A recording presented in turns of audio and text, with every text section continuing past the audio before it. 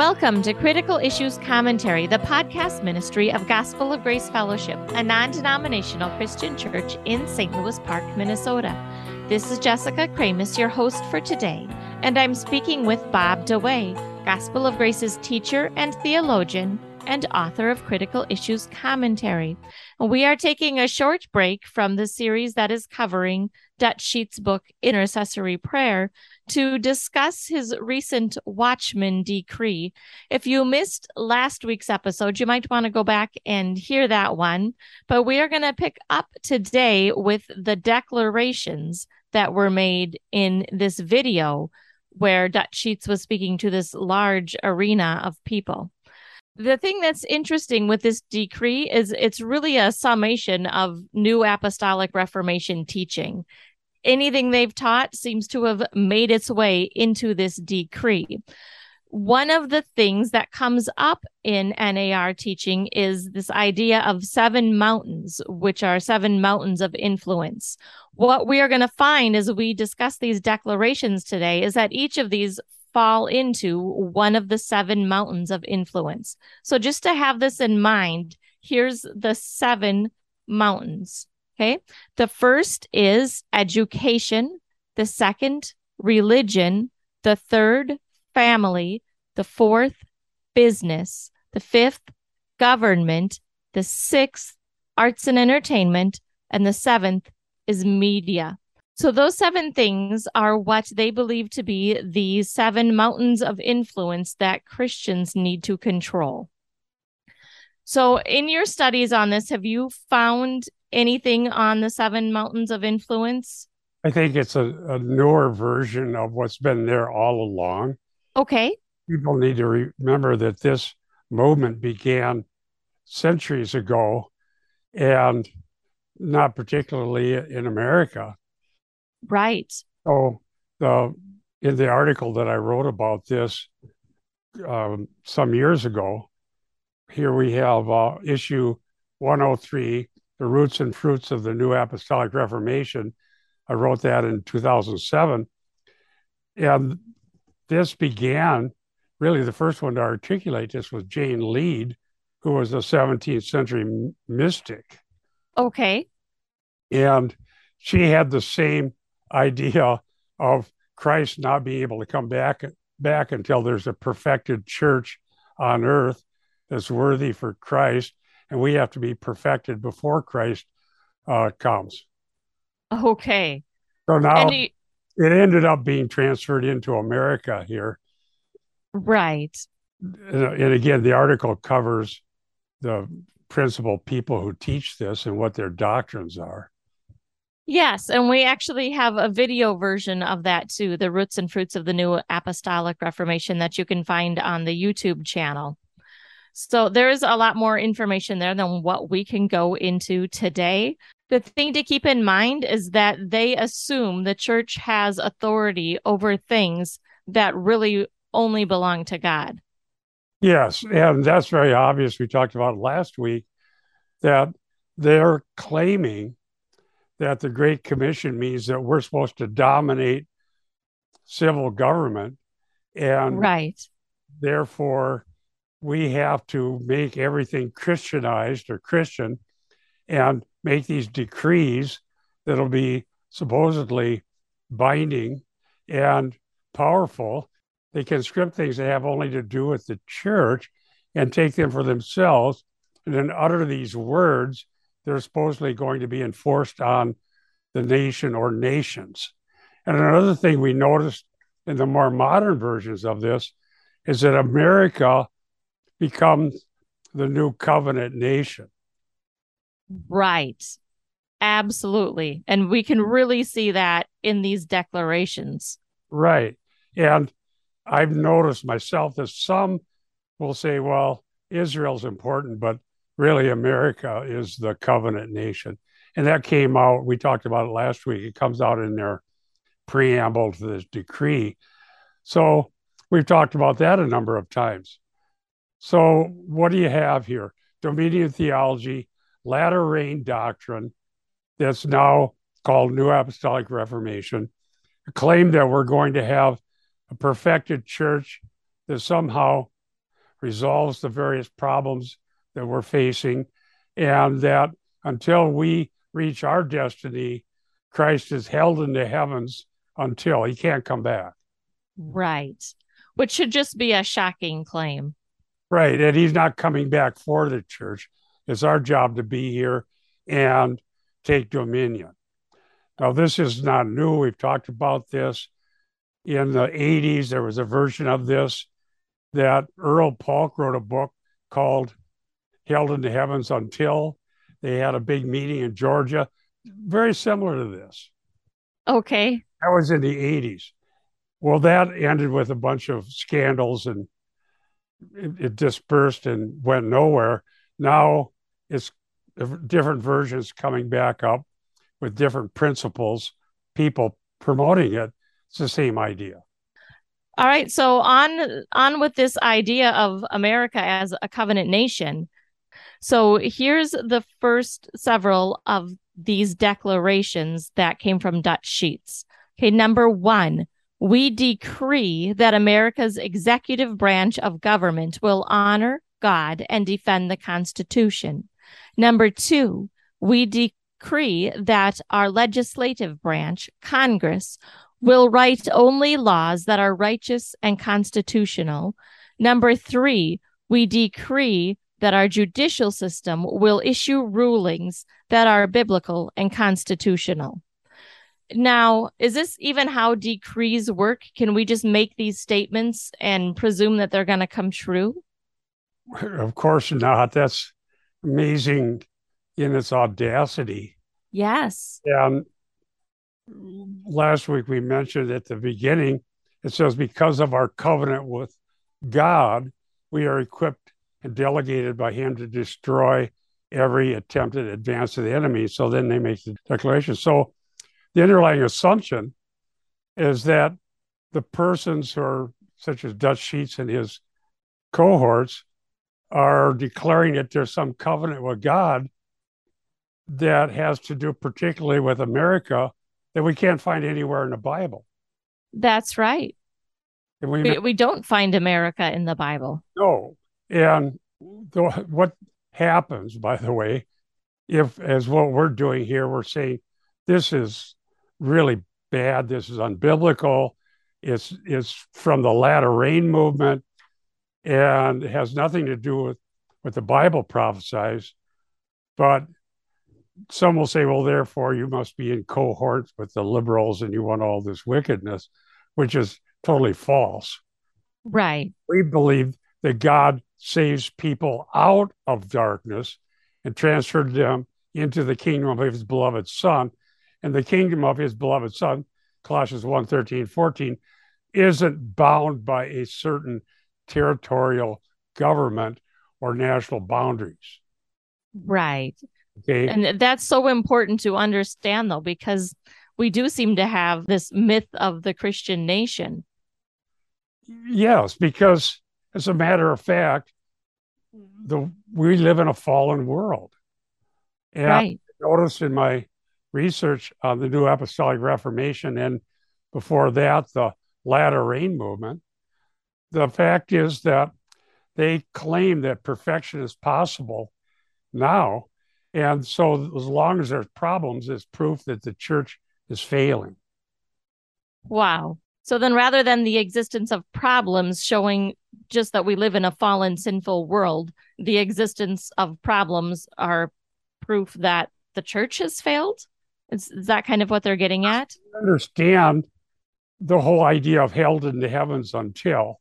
Okay. Going back to Earl Polk's false teaching from the 80s, this is what New Apostolic Reformation, and before that, what was called the latter rain movement, based on allegorization of the rains in Israel and some allegorizations of other ideas in the Old Testament, such as the Feast of Tabernacles and so on.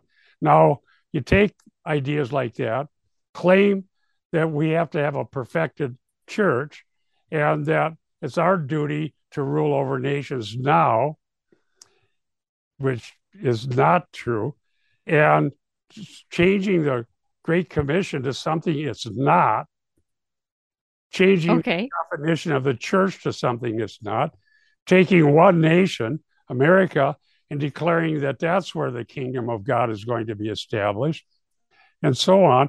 And then changing what intercessory prayer means, changing what it means to be a sinner saved by grace, uh, and what it means to be a Christian, and changing the definition of the church, you end up with this. Right.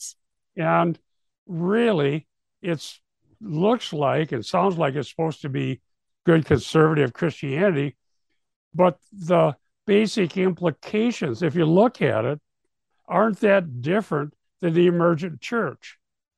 That's a good point. Let's discuss that a little bit. Some listeners might not be familiar with some of your work on the emergent church, but your book was really brought to light that their one unifying principle that kind of held this loose association together was their eschatology. Exactly. And that things are going to get better and better without future judgment. And that if we look around and see the kingdom of God join it and do what Jesus would do, their version of it is liberal. Okay. Right. And so more in keeping with those who think that judgment's coming because we're not a welcoming people. We have too many categories. We're not allowing, the other to, in other words, open the borders. Everything should be just evolving into some kingdom of God on earth without future judgment. And so their idea of a future utopia is a socialist, erase the boundaries, homosexual marriage. That's their agenda. And now we have a hyper-conservative one that claims is the opposite idea, that we're going to decree the end of the things that those who are dreaming for that kind of a future panentheistic Hegelian synthesis, as we wrote about. So what are people going to believe? We're preaching the gospel and telling people to repent and trust in Christ alone, the unique one, the holy one, the God incarnate, the very creator. And here they're looking out there. Let's say you're not on either side of this in the sense of making decrees like we're reading here, or being in the emergent church, but you're trusting Christ in praying, as we showed in the Lord's Prayer, for the return of Christ. And then both groups are saying, no, you're ridiculous. One says paradise is going to evolve eventually on earth if we start erasing boundaries. And the other group says, no, until we take dominion and we make our decrees and we become the manifested sons of God, which is a new order of the latter rain doctrine. We become the perfected church. Christ can't come back for us. And so people that we evangelize, what are they to think? Should I go join the emergent church, or should I join the group decreeing the destruction of the other sort of ideas and set themselves up in power? Right. And that's why understanding eschatology matters. The first chapter in the book I wrote about the emergent church was on eschatology. Yes. It really matters. It always matters. That's true. Make it simple, to make it really simple. The panentheistic, we're going to evolve into godhood. The boundaries need to be erased. We're supposed to feel guilty about things that are just ordinary human things. Right. Far down the road. Okay, so that's all evolving into some future utopia, but it's the people who resisted are the problems. And then you have these decrees claiming that we are setting ourselves up to determine the destiny of nations. And our vision of this covenant with God is the one that's the real one.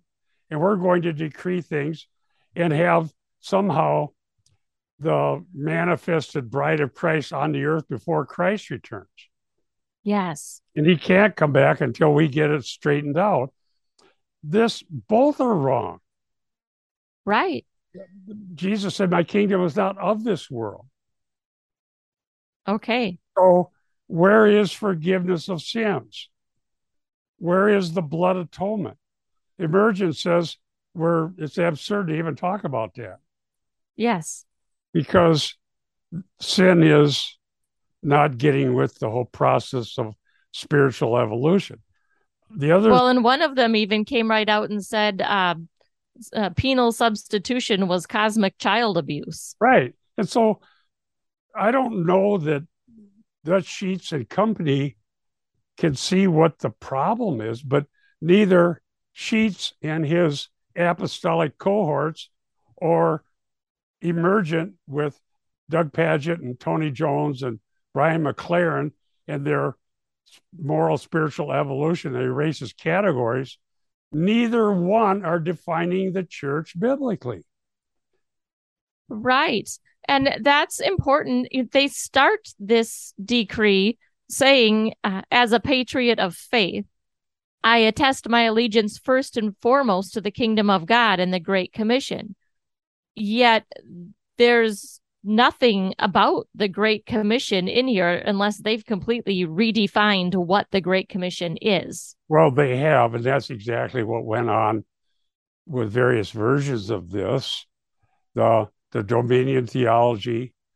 Somebody wrote a book critiquing that, calling it "Dominion is Ours." Okay. So they're going to have kingdom now and take dominion. They're going, and there's so many versions of it.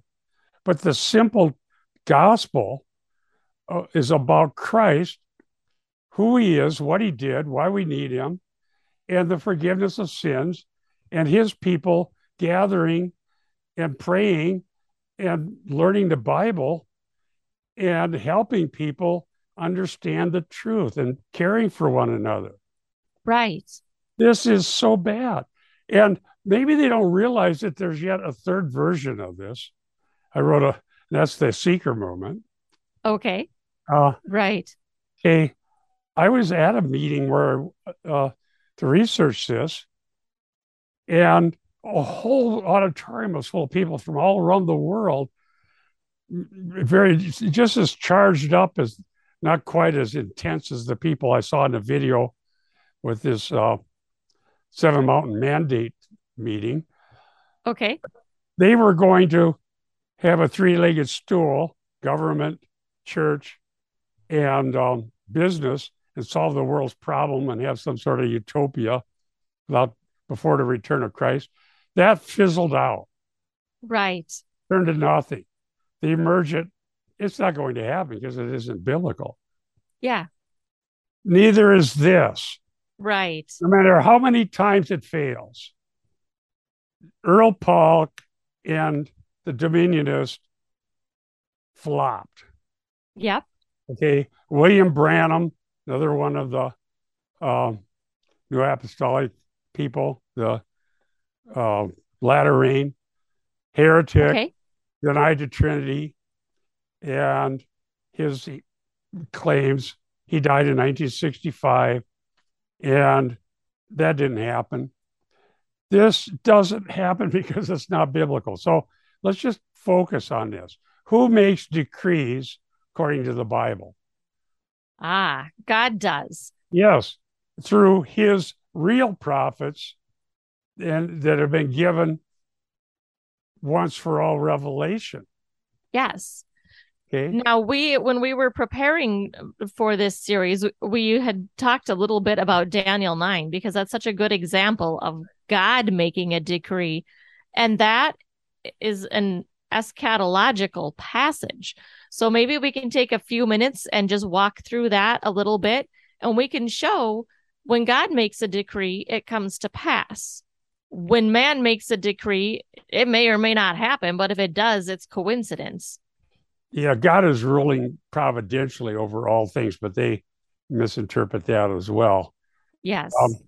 Okay, so in Daniel 9, it starts with verse 20.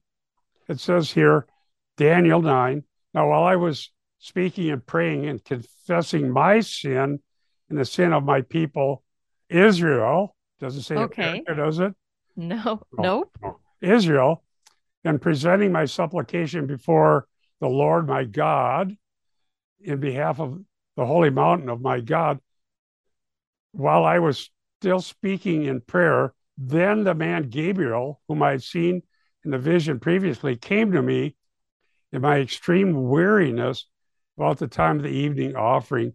And he gave me instruction and talked to me and said, "Oh, Daniel, I have now come forth to give you insight with understanding."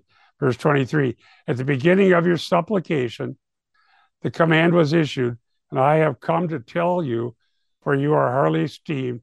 So give heed to the message and gain understanding of the vision. What is it? The 70 weeks. Okay. 70 weeks. Here it Yep. is, verse 24. 70 weeks have been decreed for your people in your holy city. Stop right there. There's a real decree. Gabriel, Okay. real angel from God, not somebody that visited heaven like some of the people have done in recent centuries and decades. This was a real angel who really did speak to a real prophet, Daniel. 70 weeks have been decreed for your people and your holy city to finish the transgression, to make an end of sin, to make atonement for iniquity, to bring in everlasting righteousness, to seal up vision and prophecy, to anoint the most holy place. So you are to know and discern from the issue of a decree to restore and rebuild Jerusalem until Messiah the Prince. There will be 7 weeks and 62 weeks. It will be built again. So I think we mentioned that. And that is bringing us up to Christ's triumphal entry. So that's the first advent, which issued in his ascension into heaven. Then after the 62 weeks, which would be after also the previous 7, the Messiah will be cut off and have nothing. And the people of the prince who is to come will destroy the city and the sanctuary. Yes. So that happened in 70 AD. Messiah ascended to heaven and fulfillment Psalm 110 and verse 1. And its end will come with the flood, even to the end there will be war, desolations are determined. I'm just doing part of this. He will make a firm covenant with the many for 1 week, but in the middle of the week, he will put a stop to sacrifice and on the wing of abominations. That's just part of that. But the point is, the 70th week is the tribulation period. Okay. That's what is decreed. We are in the church age. Yes. So what these dominionists and New Apostolic Reformation, latter rain, whatever term is given over the years, are saying is that Jesus is held in the heavens. He can't come back until all these other things happen and we have our own perfected bride and our own dominion, and Christ is not going to come back. Which is just shocking. So all that you just read through up until the 70th week, everything that God himself decreed through Gabriel to Daniel actually came to pass. Right. The 69 weeks were literal, based, and you can look at Harold Hoehner's work, and many others have written about this. And the period between the time that Jesus ascended to heaven, and we know that the temple was destroyed in 70 AD, but that wasn't, that was also prophesied and predicted in the New Testament. But then at the end, we don't know how long the church age goes on. Right. Okay. We believe, and this I believe is biblical, that we're to preach the gospel to every person, every nation, every group, anywhere. And that God will save people and add them to the church and built on the foundation of the real apostles and prophets with Jesus Christ, the cornerstone. And that will go on for an indeterminate time and is not depending on us becoming perfected or have some other nation that's not even mentioned in the Bible to be the kingdom of God, so that everybody else will come and say, well, look at that. They have the kingdom of God in America, and therefore maybe we can have it here too. Okay. Pity had that idea. Somehow we work harder, the millennium will come to America. This is all fantasy and unbelief. Yes. And it doesn't help the gospel. It doesn't give glory to God. It doesn't help people have better lives now like they claim it's going to. It's Okay. confusion and it creates Yeah. guilt and uh, hopelessness because these movements fail. They've always failed. Right. Okay. And I don't know what's going to happen 2 months from now, a year from now, or what have you. I don't know. Okay. I don't know how long Yeah. it'll go on, but I do know that Jesus Christ came into the world to save sinners. And I do know Yep. that every single person needs forgiveness of sins. And I do know that claiming that some pagan nation has a covenant with God that God never agreed to, that God never initiated, and that somehow the blood atonement is about some geopolitical entity that was unknown in the times of the Bible. Right. That is unbelievable. But yet, having read this, I can see where it comes from. It's been around for a long time. Notice we decree, we decree, we decree, we declare, we take back our God-given freedoms. All that's, if you're, it's worthy to have debate about good and evil and to be good citizens. Yes. Okay, I'm not saying that you can't say this stuff is wrong. This is not what we want. This is not how we want to raise our children. This is not what we believe. Okay. I believe in debating ideas, Yes. but they're not debating ideas. They're declaring that they have the covenant, they're right, they have dominion, and they're decreeing what will happen. Right. Which they can't even know. Well, their ideas are based on a false eschatology, just like the emergent churches, social gospel, uh, liberal ideas are based on false eschatology. Yep. They're different, but they're both false eschatology. Right. Okay, so you go down the street and you see what they talk about wokeness here. Mm-hmm. I had an old friend called it, God bless him, a brother Oral Steinkamp. In Yes. fact, the first conference that we had about the New Apostolic Reformation, Oral was one of the speakers. Okay. Godly man who him and his uh, Jenny were Mm-hmm. missionaries in Vietnam. They were some of the last to leave Vietnam. They were missionaries in Australia. He called. He's very elderly and weak, but he got through it. He said, "What is wokeness?" Right. Well, it's the new version of liberalism. It's certainly more extreme, rating Yeah. some categories. But how do you defeat it? Well, Oral didn't believe that the New Apostolic Reformation was correct. In fact, we had a conference to stand against it. Right. So think about this. What's the significance of the blood atonement? Okay. It's certainly not defeating wokeness or taking control of our country. Does the blood atonement apply to a geopolitical entity like America that's mostly people who aren't serving God? Right. It doesn't. No, what's the blood atonement about? I looked up the new covenant in my blood here, Luke 22:20, and in the same way he took the cup after they'd eaten, saying, "This cup, which is poured out for you, is the new covenant in my blood." Okay. Hebrews 9, you can look that up. I know we're about out of time. Hebrews 9:15. The new covenant is a reference to Jeremiah 31 to 34. Let me just read this one. For this reason, he is the mediator of a new covenant, so that since a death has taken place for the redemption of the transgressions that were committed under the first covenant, those who have been called may receive the promise of eternal life. And then it talks about the cleansing of blood. Verse 22, Hebrews 9.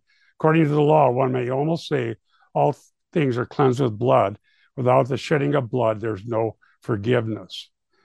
And so, looking forward to the future, 1 Corinthians 11:25, in the same way, he took the cup also after supper, saying, this cup is a new covenant in my blood. Do this as often as you drink it in remembrance of me. Who does that apply to?